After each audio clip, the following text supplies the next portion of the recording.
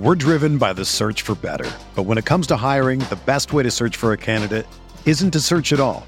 Don't search, match with Indeed. Indeed is your matching and hiring platform with over 350 million global monthly visitors, according to Indeed data, and a matching engine that helps you find quality candidates fast.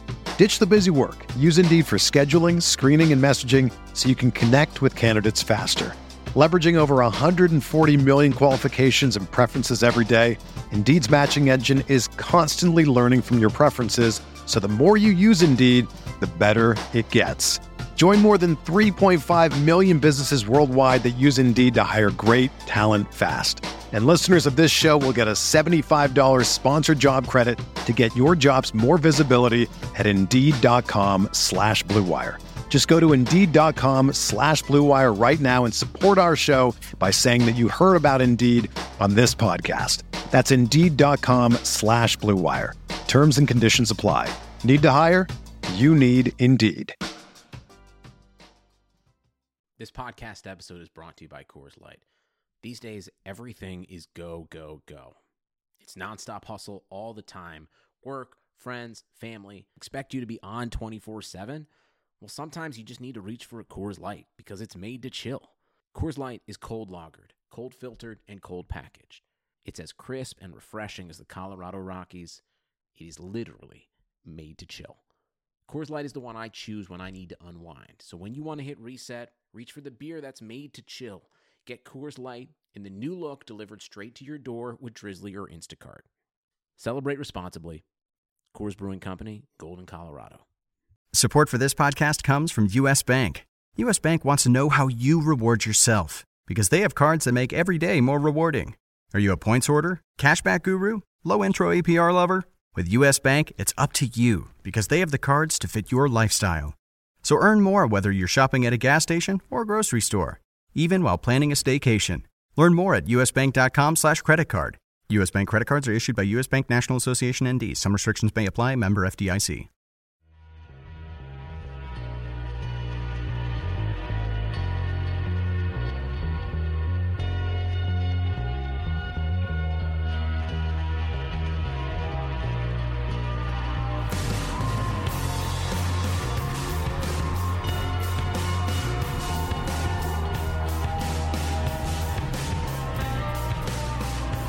Welcome to the RotoWire Fantasy Football Podcast, brought to you by NoHalftime.com.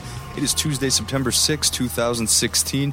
Jake Latarski here alongside Derek Van Riper for our first Waiver Wire-centered episode of 2016. If you're out there on Twitter, give Derek a follow at Derek Van Riper. You can follow me at JakeSki52. And one final reminder, if you happen to be listening to the podcast on iTunes or Stitcher, please leave us a nice rating and review. Any and all feedback is appreciated. DVR, we're going to talk about the waiver wire. We're going to talk about FAAB bids today. The way I see it, FAAB, which stands for Free Agent Acquisition Budget, is essentially to a standard waiver system like an auction is to a snake draft. It's significantly a superior way of doing things. Are you on the same page there? Yeah, I don't think any of the leagues I play in anymore go without using FAAB. I think even my home league added it a few seasons back. And it's first come, first serve after the free agent bidding process runs. But the main benefit of this, of course, it's not just a race to the waiver wire in the sense that, even though you can't necessarily pick up a player without having him pass through waivers in leagues that have first come, first serve, like it's just a better way of distributing things as opposed to saying this team's dead last, so they get top waiver priority this week, or this team hasn't claimed a player in a while, so they're at the top of the queue. It just seems like a much more strategic but a much more fair way to distribute players in season. If you really like a player that gets an opportunity, you can shatter the piggy bank and spend most of your FAAB dollars and get that player. I think it's just a more fun way to go about your business each and every week. Yeah, the alternative options, I mean, first come, first serve, that's really not fair for everyone. You know, you essentially have to be quick to the draw. And then, you know, the other traditional option is just the rolling waivers where, you know, you get a waiver claim, then you go to the bottom of the list and you have to save your top waiver claim. I prefer the chance, especially early on. If you like a free agent, you know you like them more than anybody else, then you can go ahead and get them, spending a lot of your money. And also in keeper leagues, it allows you to set a penalty for potential waiver wire pickups there. So overall, a lot to like. When we do FAAB recommendations today, remember that these are going to be based on a 12-team standard standard format with a $100 budget. Of course, if your league uses a $200 budget, just double that. If you're in a 14 or 16 team league, you probably need to shell out a few more FAAB dollars because there are a few more owners that you will be competing against. So there is a couple notes to take into account as we start to get into these bids. But we're going to break it down position by position. We're going to start at the quarterback position, and there's a guy that we've been talking about getting a lot of preseason buzz, who I think if you need a quarterback in the early part of the season, he's probably your best bet, and that is Dak Prescott, who happens to only be owned at about 52% of Yahoo formats today. Now remember, this isn't necessarily a season-long pickup here because Tony Romo's going to miss 8 to 10 weeks. We could see him back anywhere from week 7 to week 10, but are you in the camp that you're going to go in on Prescott here, and how much is an adequate bid for him? I haven't picked him up anywhere, but the only league where I'm putting in a bid is the Stopa Law Firm League. It's a 2-quarterback league because there's a super flex spot, and pretty much every starting quarterback gets picked up in that league for each and every week. So not a big surprise. There's interest. In a 1-quarterback league, the bar is pretty high that he has to clear to be useful. I mean, maybe he can fall into the Alex Smith, Joe Flacco, Brock Osweiler range, and that to me is more like a 14-team league where you'd roster one of those guys as a backup. So unless you went really cheap and only have one quarterback, maybe you've got Winston, but you didn't take a backup and you just want to have a little insurance, I could see the case for going after Prescott. Never a bad thing to have 2 good players at the same position. You can always try to make a trade in most leagues, but with Prescott, you know he's going to give the job back to Tony Romo if Tony Romo does, in fact, heal up in the next 8 to 10 weeks. No IR for Romo. That was kind of the big news of the morning. And Cowboys wordsmith Jerry Jones saying that there's no need to circumcise the mosquito, which I've never heard that expression before, with regards to placing Romo on IR, in part because he didn't feel like the Cowboys had a 53rd player deserving of the roster spot. So that's a little hard to believe. Throwing circumcision out of the mix and focusing solely on the procedural aspect of not putting Romo on IR, they can bring him back when he's ready. So if he's ready closer to like week 5 or week 6, if he's ahead of schedule, that's still a possibility. That would also limit the value of Dak if that happens. I mean, the thing about Dak Prescott that's interesting, of course, he can run. And any quarterback that has that mobility gets a higher floor as a result. The question is, what's going to happen going up against first-team NFL defenses? I know he had a great preseason.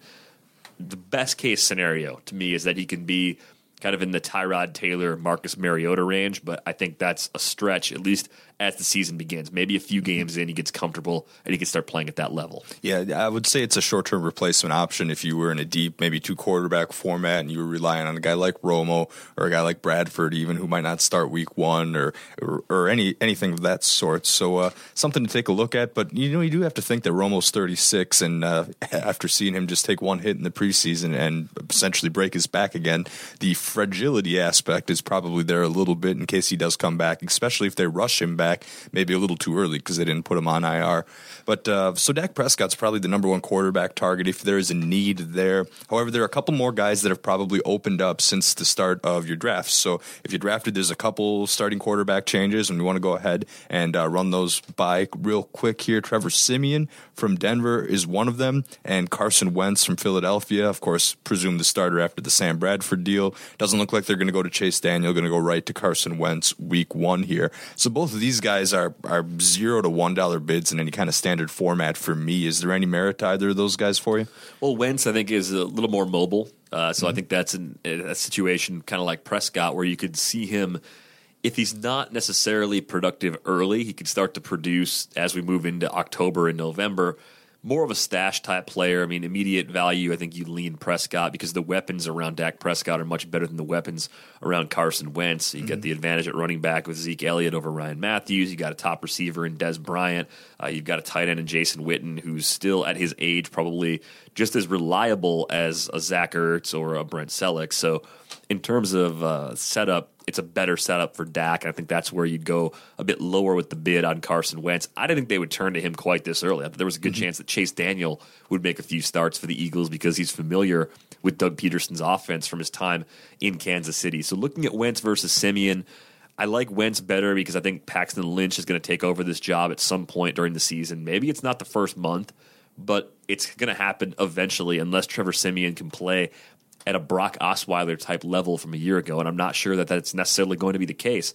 Not a bad setup for Simeon, but I can see this Broncos team being one that leads the league in rushing attempts this season. Yeah, I mean, if you talk purely from a weapons perspective, I think it's clear that Simeon does have better weapons on offense than Carson Wentz. I mean, you got Jordan Matthews for Wentz, the recently added Dorial Green-Beckham, but I mean, Simeon, Demaryius Thomas, Emmanuel Sanders, C.J. Anderson with Devontae Booker waiting in the wings. There's a decent amount to like there. So I think maybe if it's just a 1 week replacement, you could see someone like that. But again, this is going to be a team that's run heavy here. So, but either way, I mean, these aren't really players you're really touching in your standard 12 teams, very small bids, 2 quarterbacks, deep formats if you're in a real pickle here. Let's move on to the running back position here, where there are some standout options. So I'm going to start with a player who I think should be the top free agent target if your league does do a FAAB period before week 1, and that is Spencer Ware of the Kansas City Chiefs. I can see spending 10 to 15% of your budget on a guy like Spencer Ware, maybe even more if you're a Charles owner. He's someone that didn't get a ton of love in draft season up until recently, but now it's starting to look like, hey, maybe Jamal Charles might be out for week 1. Spencer Ware only owned in 62% of Yahoo leagues, so there's still 38% of leagues out there where he is available. What kind of your budget are you shelling out for him? I might even spend more if I'm not a Charles owner. I think 20 to 25% is reasonable if you need help at running back. I mean, Ware could catch more passes than he did last year. Charles is less than a year removed from ACL surgery, so even though they're hinting at the likelihood to say that he's not going to be limited once he comes back, or that he might even miss more games. I mean, he could miss 2 or 3 games to begin the season, week 4, week 5, maybe see 8 to 10 carries, and even then, Ware could be the guy at the goal line. It could be an even timeshare. There's a lot of different ways this could play out. I mean, if you think about it this way, if D'Angelo Williams were available in your league in FAAB, you'd probably spend a lot more because of what you saw last year.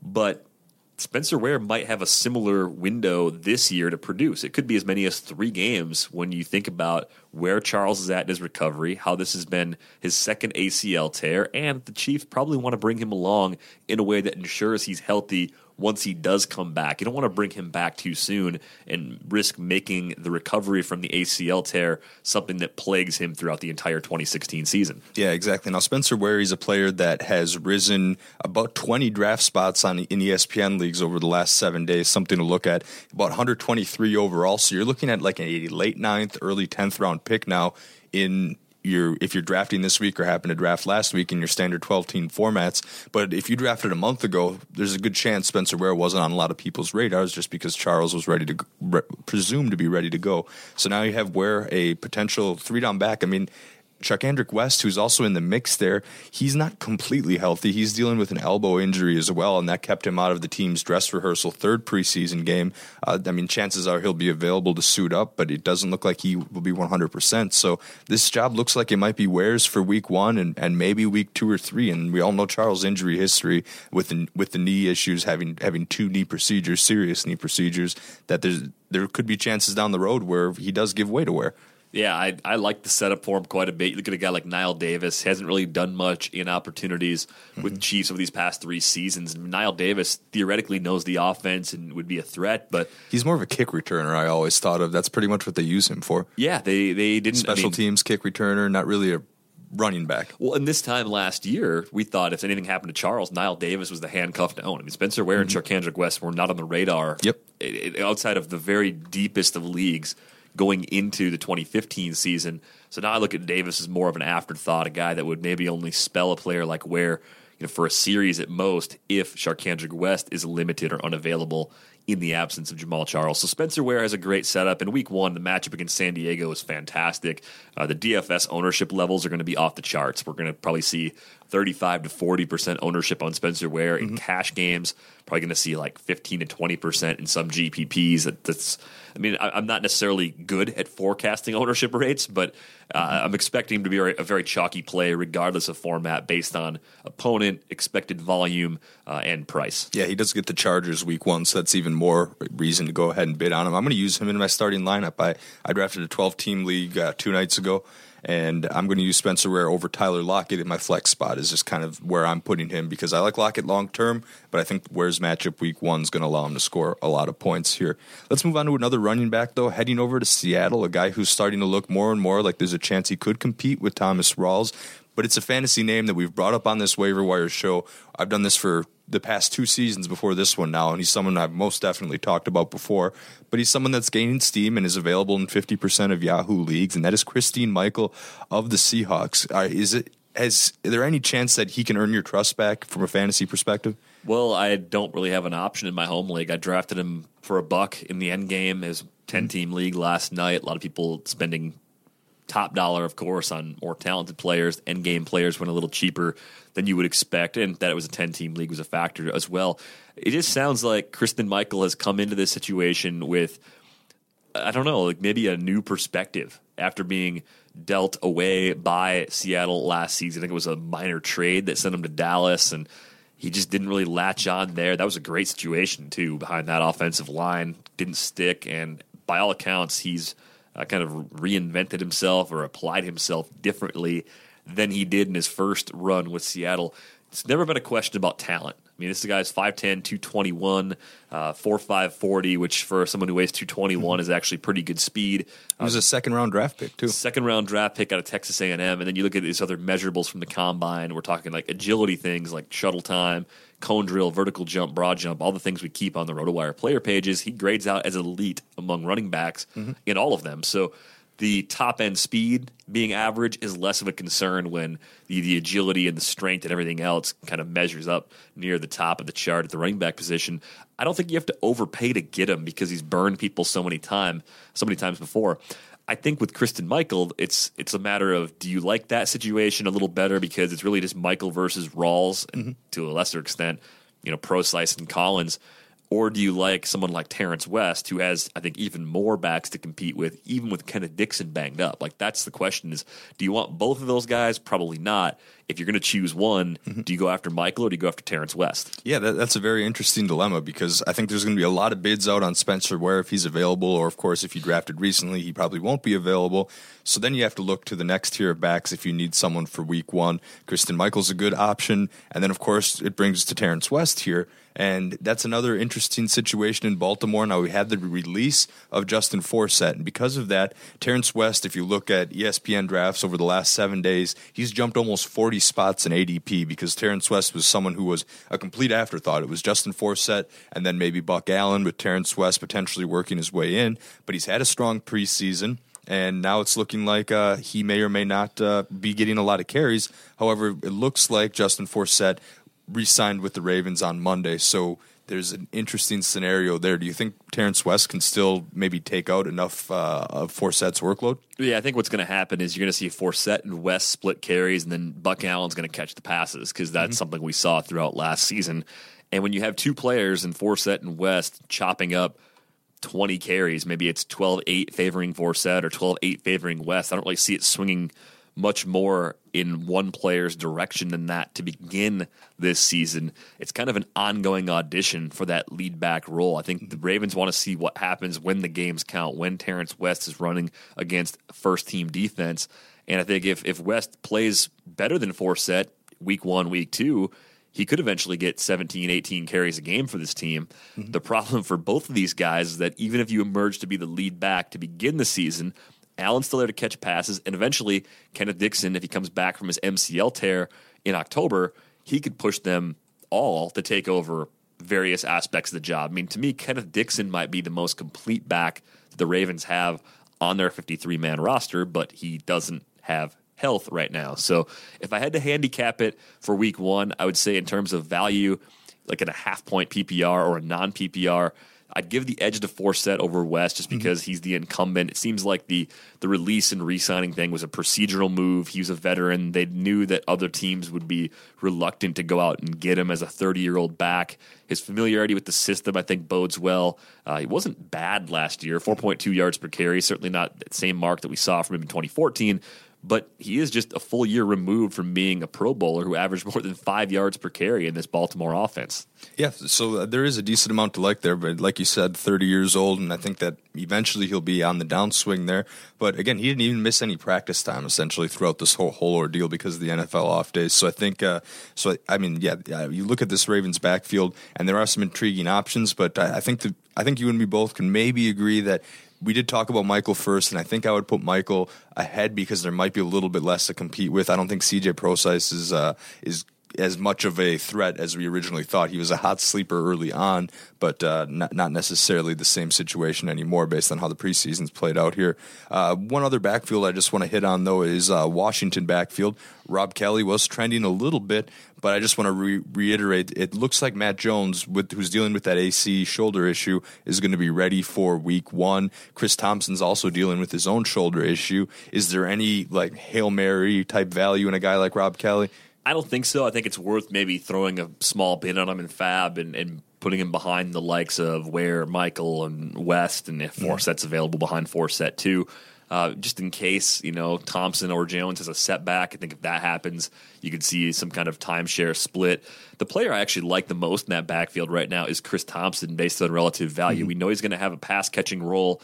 Last year when he ran it, wasn't very often, 35 carries, 216 yards on the ground, 6.2 yards a pop. Does have some breakaway speed. Not a big back, though. Not the kind of guy that they would necessarily entrust to carry the ball more than 6 to 8 times per game. But maybe he's kind of like an Andre Ellington type player, which if you think about last year, I mean, I'm an idiot because I did it, but Andre Ellington was like an $18 to $20 player in auctions this time a year ago. And with David Johnson there and Chris Johnson there, we didn't really know how much Chris Johnson was going to be utilized last year.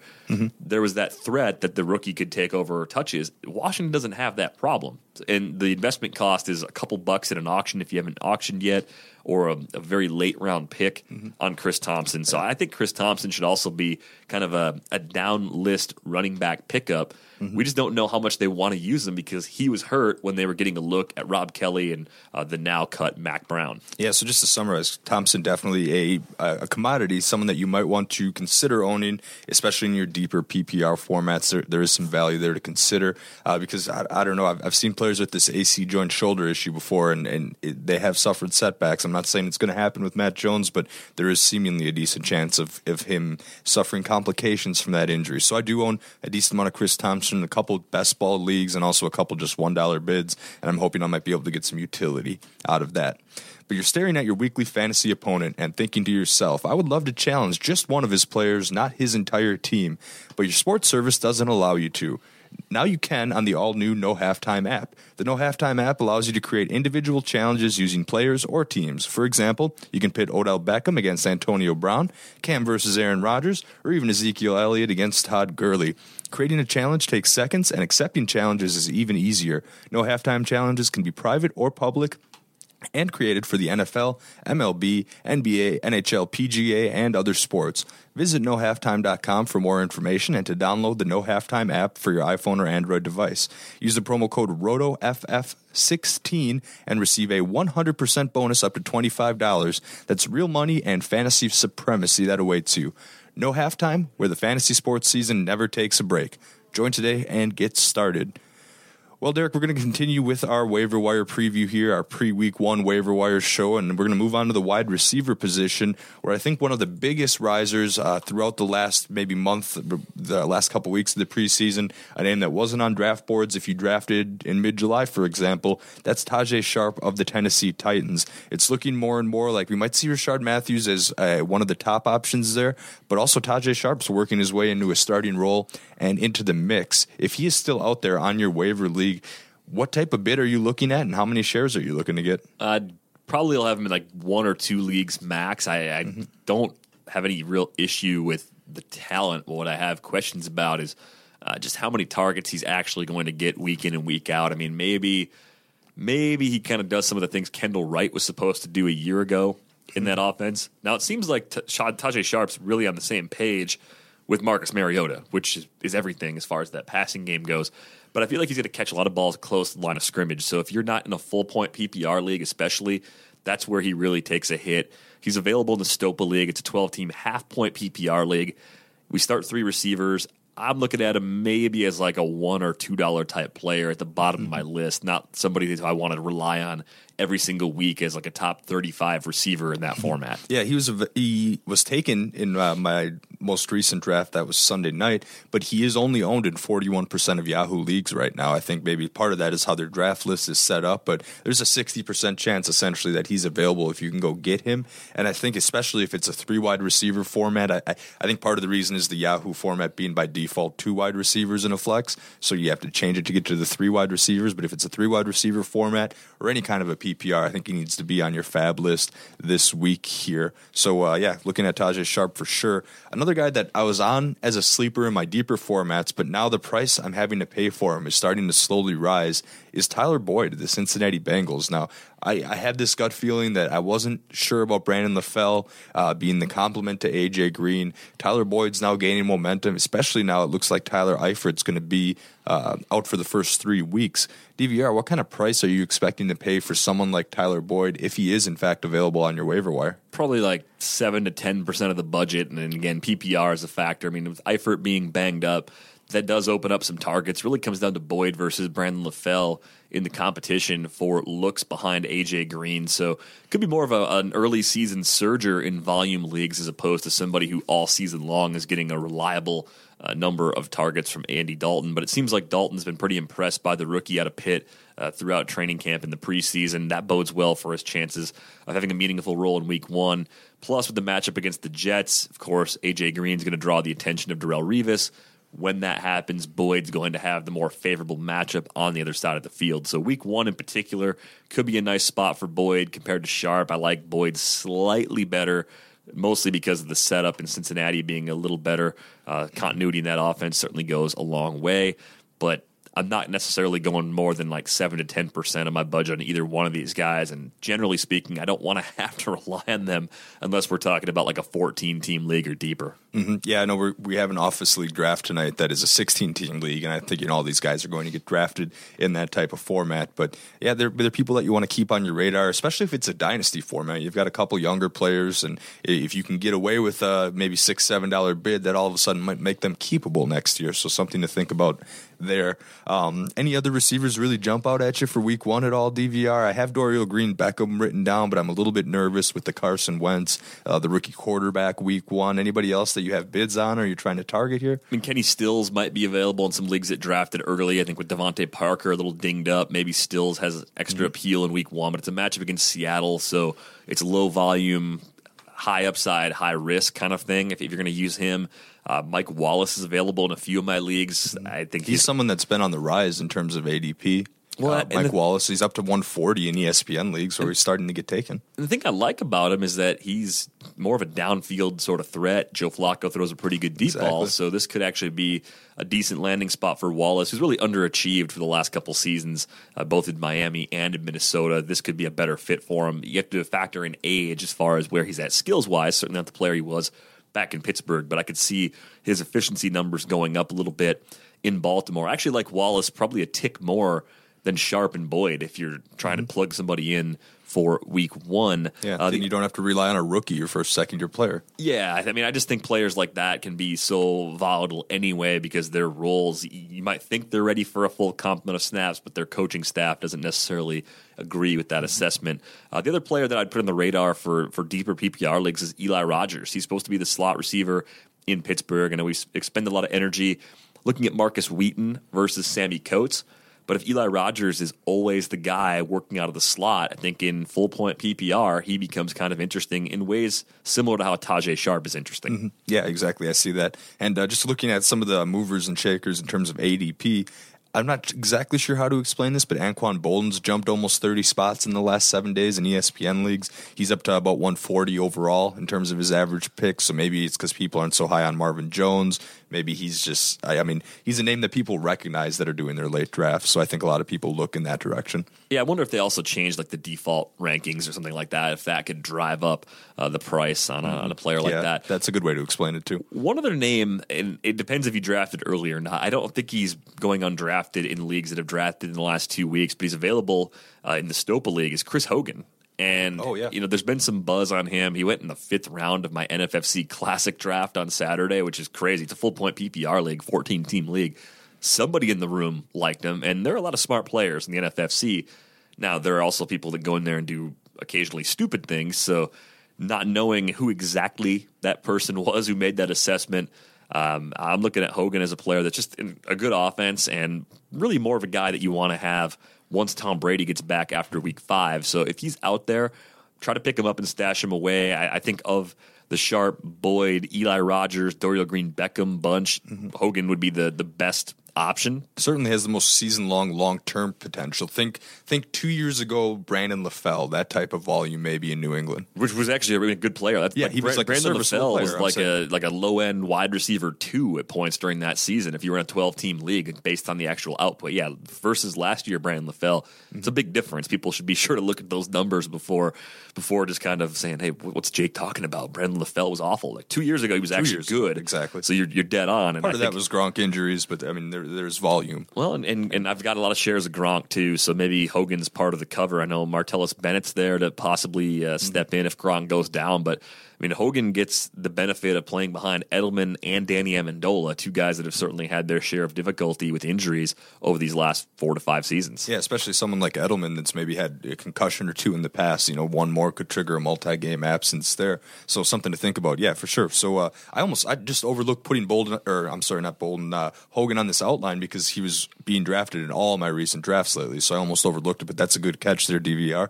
Let's move on to the tight end spot, though, where a lot of owners maybe put some stock in Jimmy Graham, who's dealing with a knee injury. He's going to be out week 1, most likely. Tyler Eifert looks like he's going to be out for about the first 3 weeks of the season. So you might have to make a move in that case, especially if you didn't aggressively target the backup tight end position during your draft. The one name that stands out to me, I had a lot of Ladarius Green shares in really early drafts, but then we have the whole ankle concussion thing.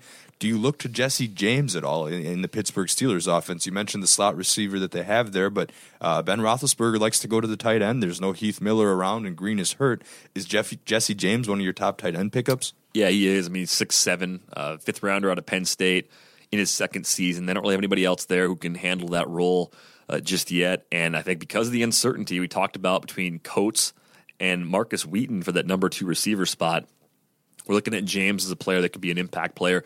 Maybe not someone that gets more than 5 or 6 targets a game at any point this year, but of those targets, it wouldn't surprise me at all if he's getting 1 or 2 looks in the red zone on a regular basis. So not necessarily the high-volume tight end you want, but if you drafted Ladarius Green or Austin Seferian-Jenkins, who's been running with the 2s at Bucs practice and seems to be in the doghouse yet again. They've got 5 tight ends on the roster in Tampa Bay.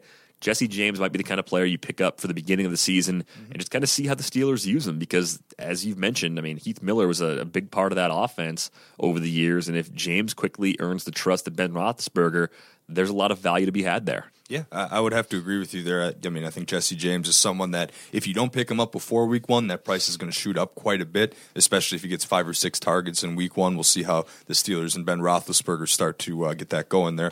But another couple names you might want to look at, there's Virgil Green for the Broncos, Vance McDonald for the Niners, Clive Walford for the Raiders. Some of these guys are backup tight ends that most took during drafts, but they do have some decent availability there. Is there any appeal to any of those guys for you?